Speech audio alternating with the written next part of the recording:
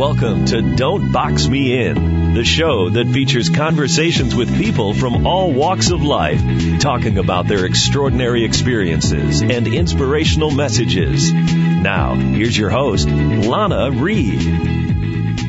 Hello, and welcome. I am your host, Lana Reed, and this is Don't Box Me In. I've got a fun and informative show for you today. You know, in the United States, childhood obesity is a serious problem. Depending on who you talk to, some even say it's an epidemic. Obese children are more likely to have risk factors for cardiovascular disease, such as high cholesterol. And children and adolescents who are obese are at a greater risk for bone and joint problems, sleep apnea, and social and psychological problems such as poor self-esteem. Since 1980, obesity among children and adolescents has almost tripled. My guest today has had his own struggles with obesity as a teenager.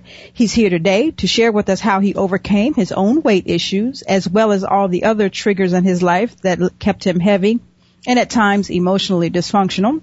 Doug Peterson is the author of Tuna Breath, a 275-pound teenager's coming-of-age story. He is also the founder of the Playground Global Research and Education Company. So since I struggle with my own weight from time to time, it is with eagerness that I welcome Doug Peterson to the show today. Doug, welcome to Don't Box Me In. So glad to have you here. Hello, Lana. Thanks so much. It's a pleasure to be with you. Thanks for having me on. Oh, no, my pleasure. My pleasure. So, Doug, today we're going to talk about an overweight teenager who still struggled even after he lost the weight. So tell me, were you always a heavy child, or did it come about like gradually? Yeah, well, as a matter of fact, so I wasn't always a heavy child. I started gaining weight around 7 years old, and it didn't necessarily come gradually. It came very quick. It came off much quicker once I focused on it, but we had experienced a family event, a traumatic family event when I was around 7 years old, and that's when my weight gain started. And so, before that, I was just like, I guess, any other normal kid in the 80s, and my parents weren't overweight, and this really wasn't such a big issue then. It really wasn't as big as it is now, and the awareness that we have today just wasn't there in the 80s. So that's how it worked for me. Okay. So you said you had a trigger around 7. Can you share with us what it was? Sure. Yeah, my dad, when I was 7, he was a preacher at a church that we were really a big part of. We lived in a church house. My mom worked there, and my dad was like the number 2 guy at this church. Mm-hmm. And they had moved from Nebraska, from Colorado to L.A. to do this. They had really committed everything, and so. Anyway, we were growing up, nice little family there, and he got sick when I was about 7 years old. He got diagnosed with a chemical imbalance that basically took him out of commission big time. Mm-hmm. No one saw it coming, and I was a little too young to really understand it, but it landed him in the hospital for a couple of months. Mm-hmm. And the big thing about it wasn't necessarily that he got sick, but it was everything that occurred kind of in our life at that time. Our church, okay. God bless them, it just changed everything. They didn't want my dad back. We had to leave the church house. My mom had to pick up all the pieces and move across town. And, we didn't really know anybody. So they didn't turn their backs on us, but for some reason they just didn't really see us moving forward with them. And so that was a big deal for my dad. It was his whole identity. And it was a big deal for me as his youngest son because he was my hero. So when he came back, when he came back, he was, he was balanced, and the story, it works out great. You'd never know this if you didn't talk to him today or you didn't talk to me today. So it's got a happy ending. But it took him a while to rebuild himself. Mm-hmm. It took him a long time. And so I think just that, it was very emotional, and there was a lot of uncertainty for me at the time, and I, rather than talk to people about it or talk to people about it, my fears or just whatever, my imagination ran wild, and it just became very easy to stuff my feelings and also to binge eat, as I got a little bit older. So okay. That's what happened, and that's what as I look back, that was really when everything started to happen for me weight-wise, okay. Right then.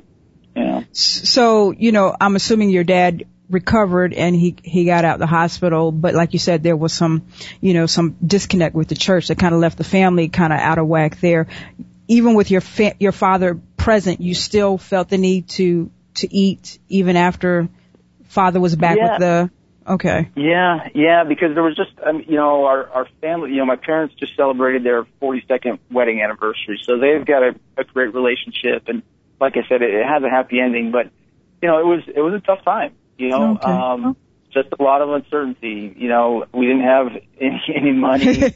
Yeah. My dad didn't work for a couple of months even after he came home. I haven't really talked to my mother about what she had to do during that period, but she had to do a lot of things just to get our family by, all by herself. And it takes a lot to eat and keep the lights on. It takes a lot.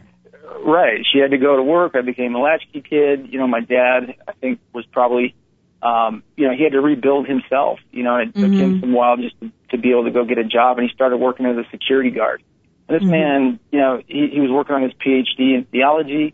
Wow. He was his identity was really, really ripped away from him, and it took him a while to find his certainty again, and so as a little kid, I'm worried about just not necessarily, if I'm going to make it, but if my parents are going to get a divorce or, there's a lot of emotional trauma going on in the household. Oh, yeah. And they got along fine. It was mostly my imagination, and, but I never talked to anybody about it, and so I think that's what it was. There was just some heavy air in our family as we rebuilt ourselves.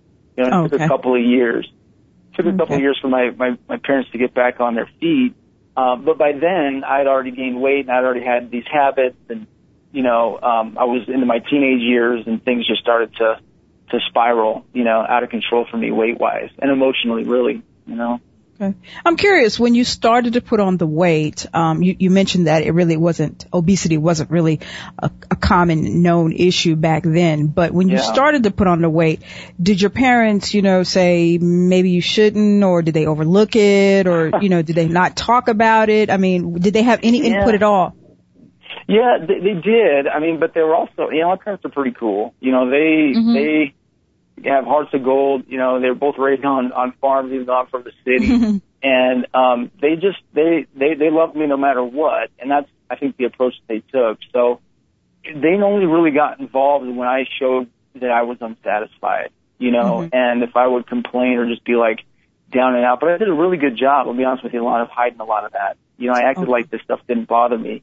And so, when I can remember the first time it really, my mom would say something when I got a physical, playing sports in junior hie. We went to get a physical, and, I'd heard, in health class something about cholesterol, and I was vocal about it. So I remember having a conversation with our family doctor at that point. But, like I said, the word obesity just wasn't in our vocabulary, and I don't mean to be curt or whatever, but, he was just a fat kid, I was one of a few of the kids like us, at the school, and that's just, that's just how it was. And so, and so the information about fitness, nutrition, really the emotions of it all wasn't available to our family, and I don't think it was available really in a large way then. Okay. So, it's not that they didn't intervene, but I also did a good job of just hiding it, and just dealing with it on my own, or trying to. Gotcha. And kids are very cruel. I mean, we all know this as a fact. And, the high school teenage years are a very rough time for most teenagers to get through, whether or not you're overweight or not.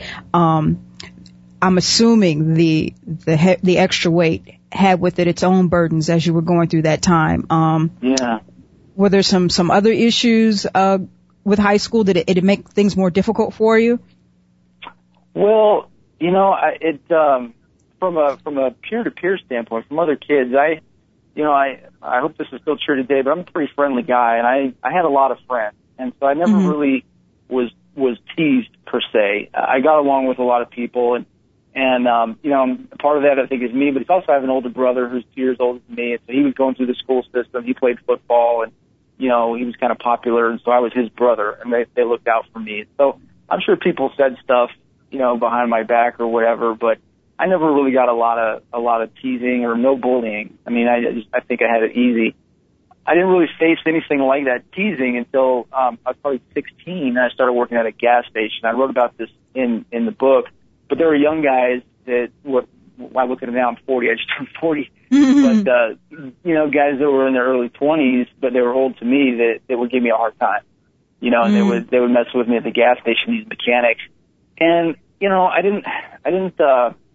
didn't stop me at all, but I really was the hardest on myself, Okay. And I write about this in the book, and that's really what, part of my message is all about, is that, in my case, I was my own worst enemy. And that's, I got myself into that situation, and I judged myself, a lot during those adolescent years, especially about the weight. So, for whatever it's worth, I think my problems then, were mostly mine. I kept myself, in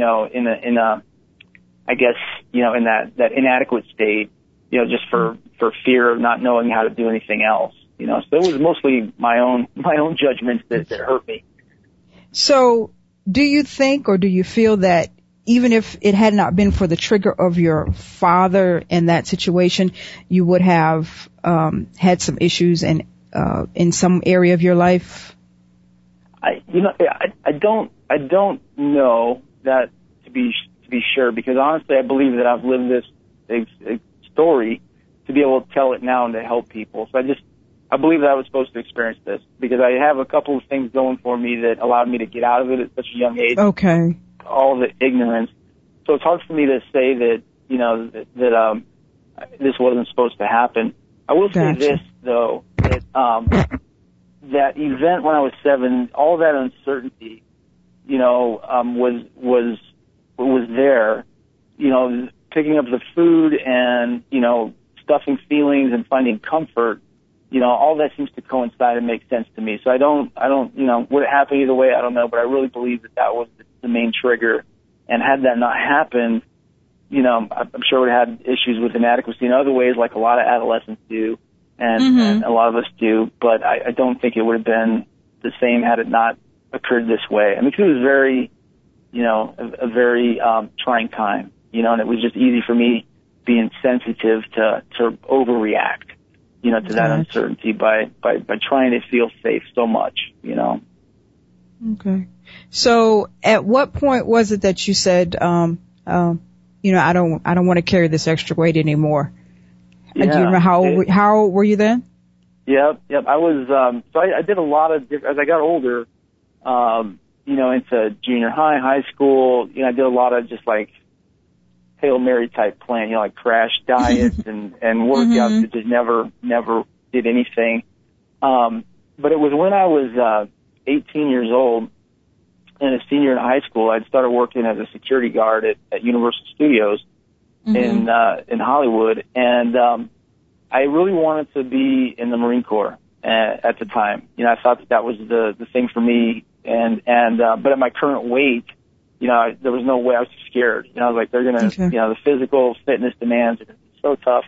It's not going to happen for me. But anyway, it was around that time when I was really getting curious about the Marines and, wondering about what's next in high school. I write about this, but I say it was kind of like a fluke coincidence. If you believe, I don't necessarily believe in coincidences, but I had a fluke event happen that caused me to lose a little bit of weight, and that opened up my eyes to the possibilities of being skinny. And so I was 18, and that's when I really got focused on it. And I should say this now. I mean, this is why I titled the book. Is eventually when I kind of figured out what my plan was going to be, I ended up losing all my weight in about 6 months by just eating 1 can of tuna per day. And so that's that's where the title of the book comes from. And definitely not anything I would ever recommend people to anybody. Okay, no, Doug, hold that thought for me. We're going to take a quick commercial break. We'll be right back. Welcome back to Don't Box Me In. Here's your host, Lana Reed. Hello, and welcome back.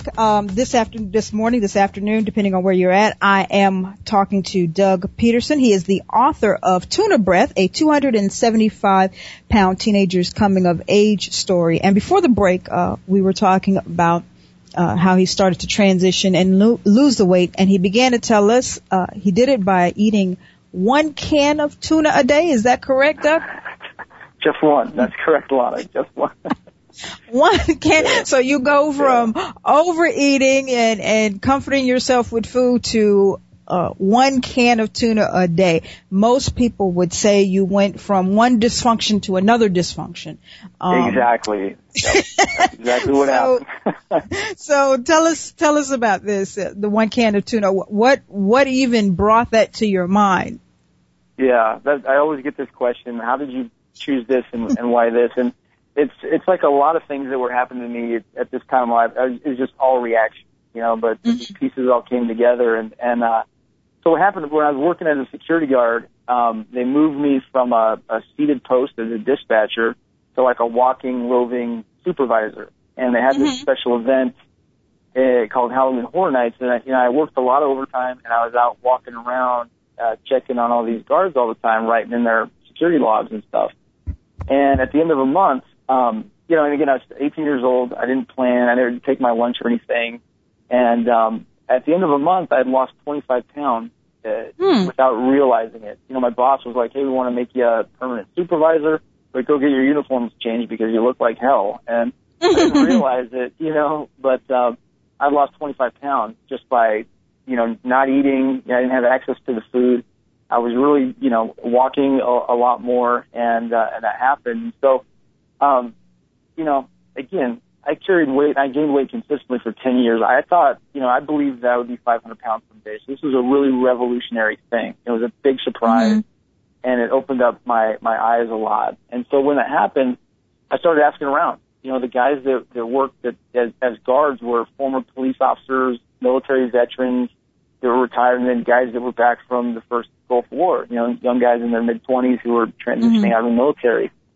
And so these guys, so I just started asking them, who I thought were somewhat athletic or whatever, what they did. And one guy boxed, and he talked to me about protein, and I just remember, the only thing I remembered him telling me was about protein, and he listed off a bunch of things, and tuna was the only thing that was in my parents' cupboard, So when I went home, I was like, okay, I need to do protein and this and stuff, but here's what I can eat. It's there. It's easy. I don't have to cook.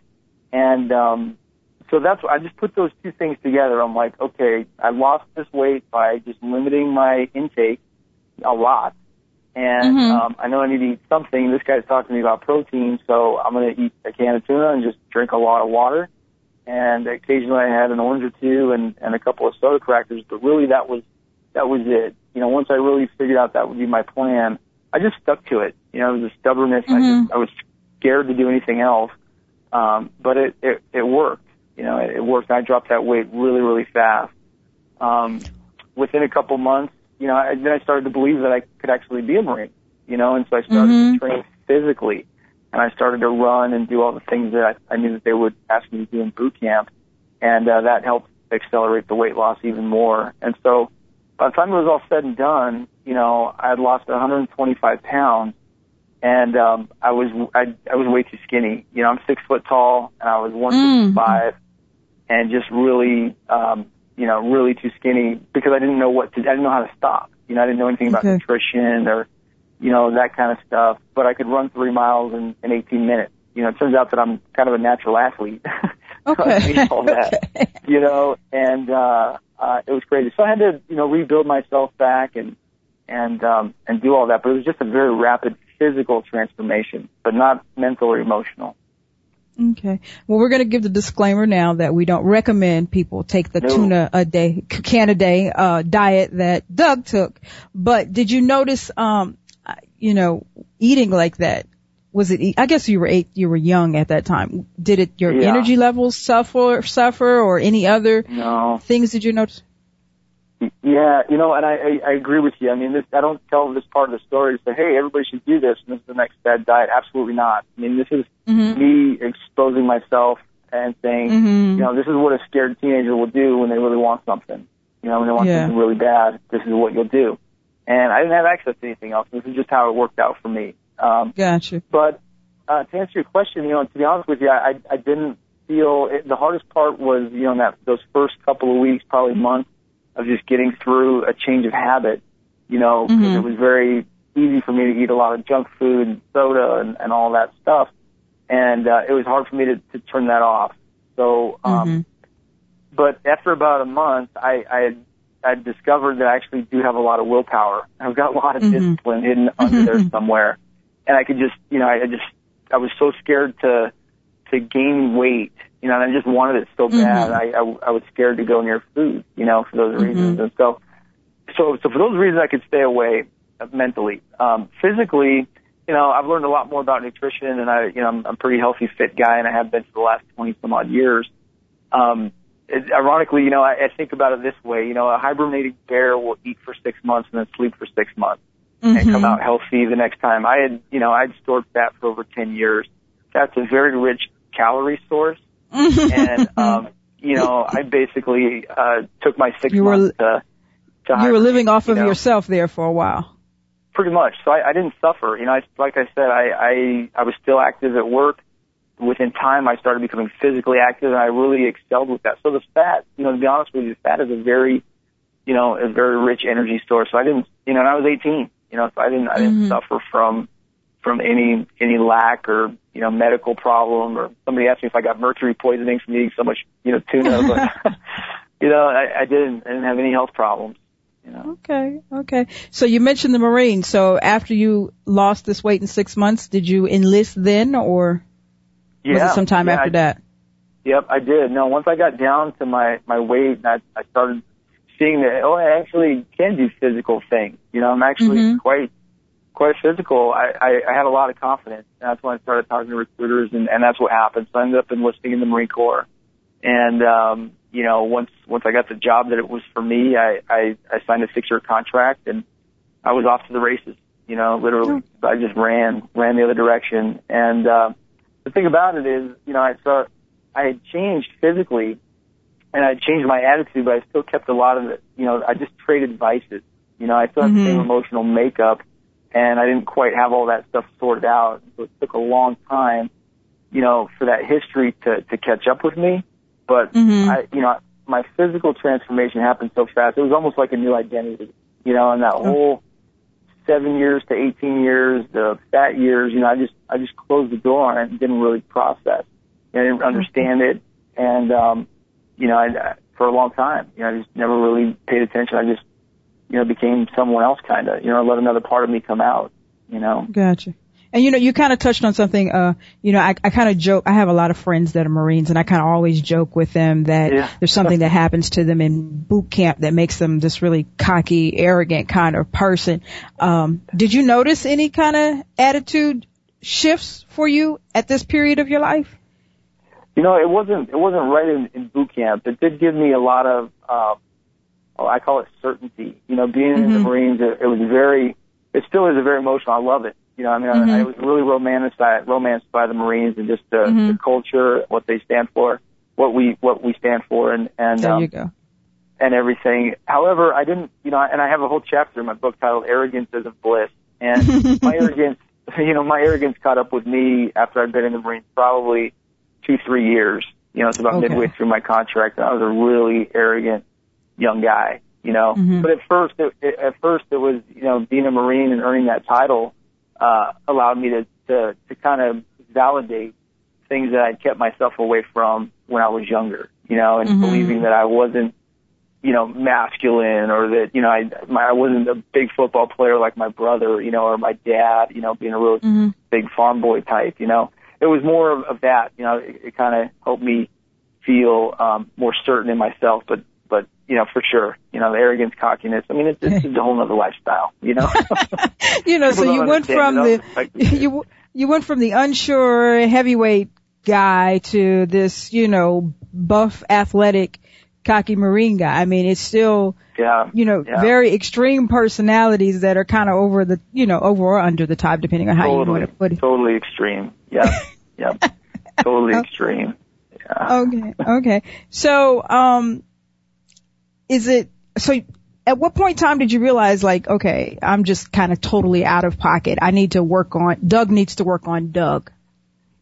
There was, I tried to organize my story this way, the book, and there were three turning points for me, and I liken them to the physical turning point that happened that we just talked about when I was 18.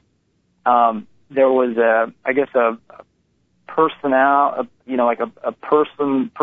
turning point or an emotional turning point that happened for me. That was like the next stage. When I was getting out of the Marine Corps, I was 25 years old. And that's when I just realized, like, in my character, my personality, I'm not the person that I want to be. And I didn't really have the tools or know how to fix it, but that's when I consciously said, I need to fix myself. This arrogance and that's very rigid and judgmental and whatnot. And I knew I needed to fix that. And then later on, when I really put everything together, it was in 2006, when I was in my early 30s, where I started to explore this idea of wholeness. And bringing everything together. And, it's the physical, the emotional, the spiritual, and really being a whole being. And, again, didn't really know what that was all about, but that's when I found myself seeking some things. There were some things that happened to me in 2006 that put me in that place to really look back and reflect over all of this. Not just these last couple of years, but, hey, what was that 7-year-old kid doing? What was that 6-year-old happy-go-lucky kid doing? And, because like we just talked about, there's so many different extremes that I had there. That was my pattern for a long time. And there was more after the Marines. I've been in a Wall Street firm. I've been a technology salesman, and, I just, going from one swashbuckling thing to the next, keeping my vices, thinking that I'm this, big important guy. And, I really had to reconcile it and figure out who I was. And own myself a little bit more. And so there was a series of those, and I can talk about it more if you want, but that's how it worked for me again. Okay. Well, we're going to take another break, and after that, we're going to talk about how you became whole. Stay tuned. We'll be back with more Doug Peterson right after this. Let's return to Don't Box Me In with your host, Lana Reed. Hello. Welcome back. I am with Doug Peterson today. He is the founder of the Playground Global Research and Education Company, and we've been spending the day talking about how he went from 275 pounds to a buff Marine who still had emotional work to do, and we were at the point where we were talking about his process of becoming whole. And, you said even though you went through physical transformations, you still had a lot of work on yourself to do. One of the things I want to ask, I know from not only personal experience but talking to people, that a lot of times we as people, when we're going through our own trauma, we tend to drag everybody around us into our mess. So just curious, were you dating or like in your marriage? Were you married at the time? Was everybody around you going through your ups and downs as well? No. I mean, the majority of this was my internal struggle, you know, and I had relationships and everything else, but it wasn't a chaotic life on the outside, if you will. Okay. And, but internally, oh my God, yeah, these were all, internal fire flames, but yeah, I wasn't married. In fact, it was when I fell in love, and with my wife now is when things really started to open up and blossom. My eyes really started to get what was going on, and my life turned around for the better, thankfully. So I was a one-man show, and I guess there's one thing there to be thankful for, is I didn't drag anybody down with me. So. Okay. So, you mentioned before that you were, 25, I guess this is when you get out the Marines and you kind of start to say, maybe I should make some changes. Is that right? Correct. Yeah. And I didn't really have the vocabulary to articulate it this way, but there were some serious character flaws that I needed to work on, and I was having a reoccurring dream that was just, it was really vivid, and it was with this cat. Again, there's a whole chapter in the book about it, this black cat nightmare that I had for almost a year, and it basically, when I figured out, I was telling the buddy the story, and I figured out that this what was happening in this dream was a symbol for all my relationships with my leaders and with the guys that I was around. And I realized, so to spare you all the details, basically I needed to change my reactions with people, not be so judgmental and be so rigid and, be so sensitive if someone were to let me down based on what my standards were, and just be lighter, and so it took, so once I just, because I wasn't happy, I was really angry and just ready to run again, just as I was ready to run in the Marines, I was ready to just, bolt out of there. Okay. And so that's when I just decided, it's time to grow up some, but it took some time still because, like I said, I drug around all these vices. I didn't have a lot of self-help knowledge at the time to be able to do it. Yeah. So you mentioned some of your triggers are your interactions with people in the past, or so have you identified for you personally all of your triggers? I think because for me, all this was self-discovery without professionals. I actually think that I went about it backwards. If I was going to make recommendations to people, even if it's just about their weight, it would be doing it the opposite way that I did. Lucky for me, I have this physical ability and the willpower of a jackass mule. But I think if people can fix their emotional house first, that's really where the drivers are. And if they can figure out their emotional makeup and their character, doing that other piece will be way, way easier because, the food and stuff is just a vehicle. And so yeah, my triggers and stuff, I've been able to overcome them, I think in a way that's probably not, it's backwards, and so I never had to, list them. So, but people were my triggers at one point, my family. It seems like the people that have been close to me, if I were to look back, most of the triggers have been the people that are around me and my reactions to them. And let me say my inaccurate reactions, my overreaction, my uncontrolled sensitivity. So it's not what they did to me, but it was my misappropriated reactions to the people that were around me. That's really been, the mainstay of the triggers where my problems were when I grew up, growing up. Okay. So going back again, so you said, at 25, Doug, I got to do some work on me, but you also mentioned that, it wasn't really till you got married that you kind of solidified forward moving and making progress. So I'm going to assume that there was this relapse and, I'm making progress and no, I'm not making progress and this back and forward kind of movement. So it wasn't like a steady stream of Doug is getting better? Well, yeah, not really. I mean, not emotionally. I mean, it was so I got out of the Marines at the end of the sentence in 1999. I left the Marines in December after 6 years. And now I finished my degree. I went to, I had some college done when I was in the Marines, but I got my degree really quickly after I got out. Went to Wall Street, and they got into corporate America. And, 6 years later, now it's 2006, I had accomplished a lot of things. I'd done a lot in the Marines in 6 years, and I'd done a lot in business in 6 years, but I was still really unhappy. And I found myself at that point in 2006 trying to redefine myself again professionally, and just not being satisfied with my accomplishment. And then at the same time, it's going to sound weird, but it all kind of came together.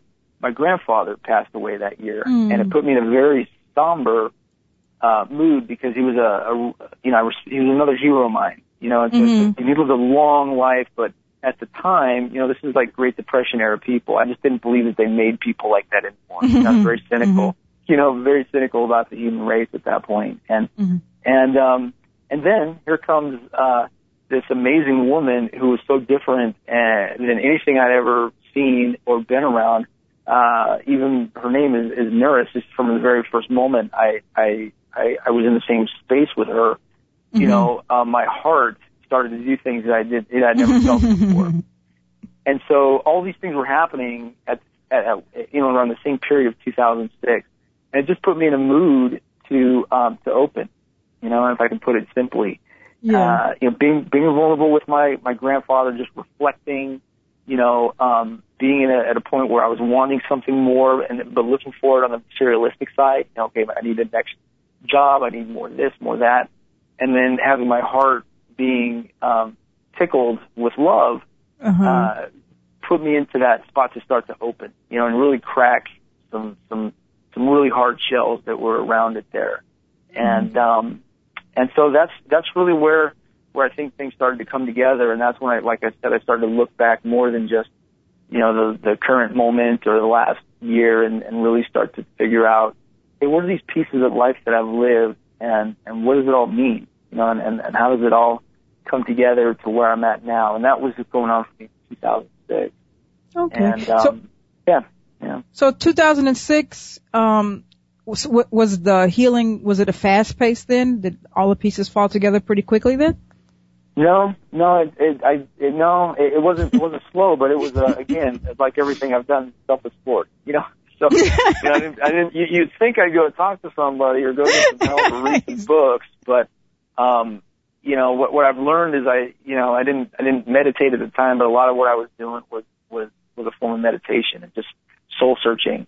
And so it was a slow path of discovery, and as my courtship with my girlfriend, who is now my wife and mother of my children, today, progressed, so did my healing, and there were more tough times, more challenges that I had to face, and I think it probably within 3 years, 3 to 4 years, so by the end of 2009 or in 2010 is when I really feel like I had a good handle on, just not what happened, but Doug as a person, and as a sensitive being, as a spirit, and those kinds of things, as a spiritual person, and just having that balance, if you will, that I was seeking for so long.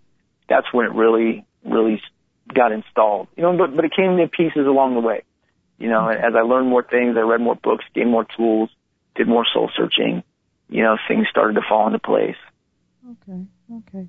And now you're whole and healed, and you have the family and everything. You now help others come to terms with their triggers and how to be the best whole person that they are. Is that correct?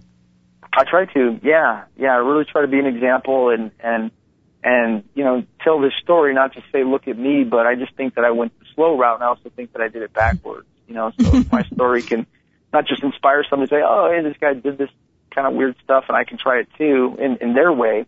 That's one thing, but if I can shortcut someone's route and help them collapse time, that's where the juice is at, So hopefully it won't take them 20 years to get it together, right? Exactly. Because I've learned some things, the order of things. Hold on, listen to me now. You don't have to knock your head up against the wall. Hold on now. Yeah, I have a friend that says, you want to do this the hard way or the easy way? And usually if you want to do it the easy way, you got to talk to other people that have been there first, and it took me a long time to get that. Okay. So, one of the ways that you help people, is the, Playground Global. And before we go to break real quick, can you just give us a little leadway what that's about?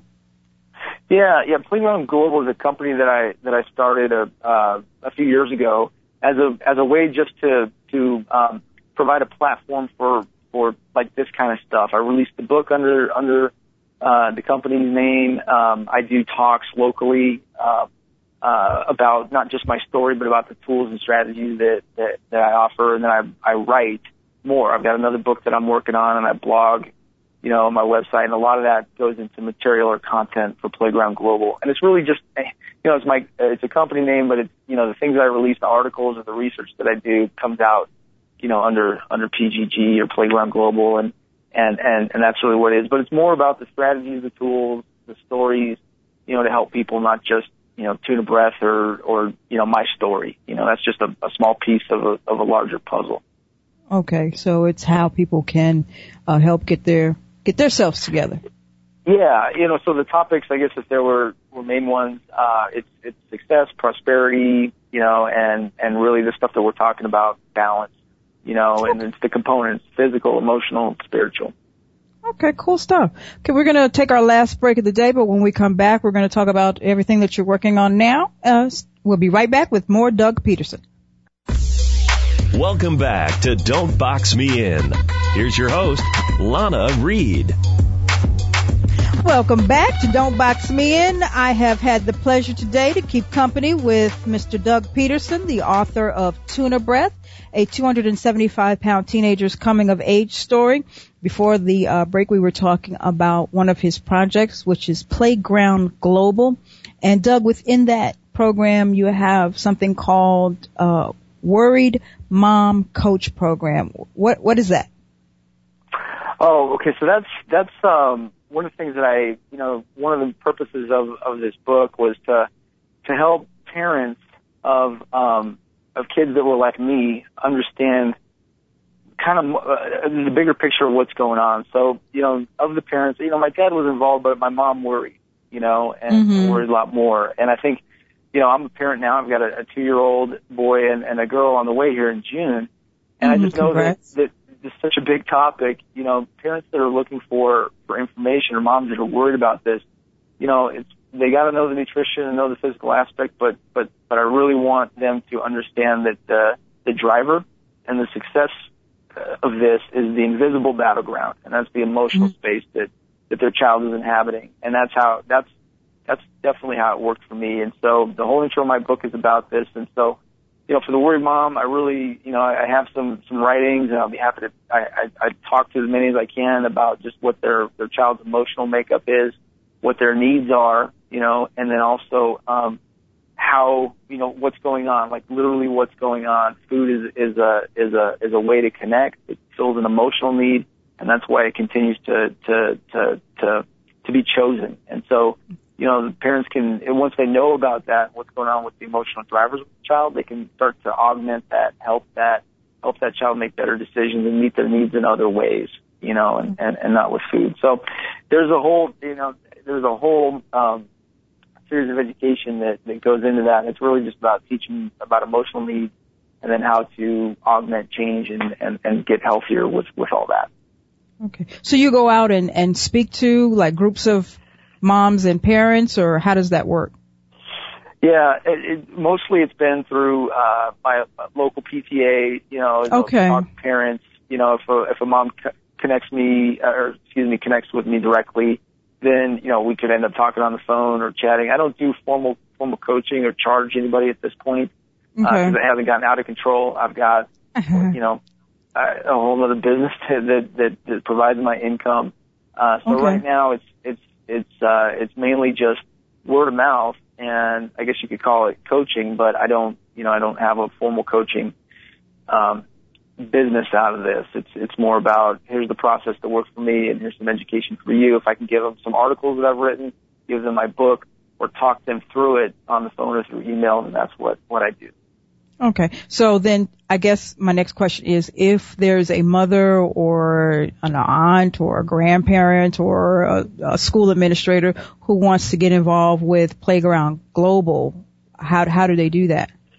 Yeah, the best thing is to contact me directly. My contact information is on my website, and if someone emails me or calls me, they get me directly. And we kind of do some discovery, find out what the situation is there, and see if I'm a good fit for them, or if my story is a good fit. And then we just kind of tailor it and see based on what the situation is. So for some schools, a couple schools that I've worked with, it's been just a volunteering event and a talk about my story. I was at a seminar in England, in London, over the fall, and I ran into a woman, and we were talking, and so she got a copy of my book, and so that's another connection that's just different. So we emailed back and forth because her daughter's obese, and so it's, like I said, I'm not, this big famous guy yet, and so it's not out of control. And so, I can be really flexible in how I help you. But if somebody wants to get involved or know more about it, they just need to contact me, and I'll be happy to work something out. And, and I like what you said, if somebody feels like I'm a good fit for them, because I think a lot of times people don't understand not every teacher is for every student. So I think that's very important that, both of you have to fit together and that you realize that it's not about, I'm just going to take you just because you came my way. I have to be able to work for you. So I think that's cool. So, I was on, before I get out of here, I was on your website and I was checking out your blog, and you got a lot of cool stuff on there. One of the things I read, is this entry about overcoming limitations, and you brought up this issue of determining your personal landmine map. What is a landmine map? Yeah, a landmine map really, and I pulled out some Marine term there, landmine. I just rewrote this article a little bit. I was teaching a course about this a couple of weeks ago. It's basically hot buttons. Our landmines in your personal day are emotional. Landmines are basically our hot buttons, or things that stress us out, or things that keep us frustrated, or piss us off, or keep us everything but happiness and joy. And so, I one of the steps, there's 4 areas that I instruct people about. It's their needs. The other one is this hot buttons, or their landmine. And if you know what those are and how it's controlled, because these landmines, these hot buttons usually elicit a very deep emotional response that's negative. And if you can determine what they are, like we were talking about before, mine were people. I just really let people get under my skin. I'm a very sensitive person. I didn't know how to control that when I was younger. I had a very distorted view of that whole thing. So if you know what your hot buttons are, then there's other things there's other levers that you can pull to change the emotions that you have with them. You can avoid them and stay out of that. Basically stay unstressed. And you can reframe things. You can focus your vision in other directions. You can avoid these hot buttons, these trigger points that a lot of times will make you go pick up a vice. Okay. So if one of my triggers was hit, or I stepped on one of my landmines, when I was 25 years old, it wouldn't be, okay, let's go eat a cheese pizza. It'd be like, hey, let's go to the bar and have some drinks. Let's go. So a lot of times our hot buttons, when we get stressed, when we feel that, it's time to go pick up a vice. Let's smoke. Let's eat. Let's drink. Let's do something else.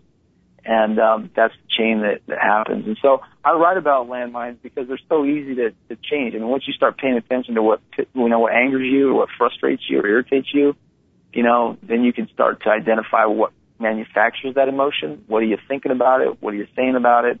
What do you imagine about it? And you basically just change your mind about it, and get a different emotional response. And, you can stay away from it altogether. I don't know if that makes sense, but. Oh yeah, it does. So, I need to come to you and sit down. Me personally, Lana needs to come and sit and talk to Doug, and you can help me identify, why it is that I randomly, for no reason at all, have this urge to just buy shoes that I will not even wear at all, and they accumulate in my closet. So they're there are triggers for that. There's something, so it's totally understandable. It's for some people, it was food. Some people, you have this, you see the Hoarders on TV. I think there's a whole reality TV show about it. Some people, it's toxic love relationships. You have the girls that I can't understand, or why I'm always in these relationships with these people that they're no good for me. You know what I'm saying? So unless you identify. I'm sorry, I didn't want to interrupt you, but. No, go ahead. One of the hardest concepts, I don't know why for me to get across to people, but all this stuff, all these problems and these things that we want to change about ourselves, it all boils back to our needs. Once we realize that, hey, I'm doing this because it meets my emotional needs somehow, that's when you can really make a deep change. Like, I backed into all of this after, like I said, everything we talked about. But if you can go front ways and say, hey, I'm eating because it's meeting my needs, and this, in my case, how I'm connecting with myself because I have a need for love. This is how I'm loving myself, but it's in a negative way. Once I'm conscious of that, then I can start to be educated, start to make different decisions about that. But it's very hard these days for someone, a lot of us don't want to look in the mirror and say, I'm doing this. That's true. And, it's a problem for me, and they won't admit that it's actually meeting their needs. We lie to ourselves all the time to meet our needs. We do a lot of negative things. Everything we do to meet our emotional needs, positive and negative. And that's the key right there. Cool stuff. Yeah. Good tips. Good tips. No problem. Good tips and good information. You know, Doug, I always say my hour just goes so quickly. I could talk to my guests for 2 hours. We are at the end of the hour. My guest today has been Doug Peterson. Please be sure to visit his website at DougAPeterson.com, and that is PEDERSEN.com. Doug, I've had such a wonderful time chatting with you today. I've learned a lot. Thank you so much for being with me today. Lana, you rock. Thank you so much. I really enjoyed it. Thank you. All right. I'll see everybody next week. That's all for Don't Box Me In.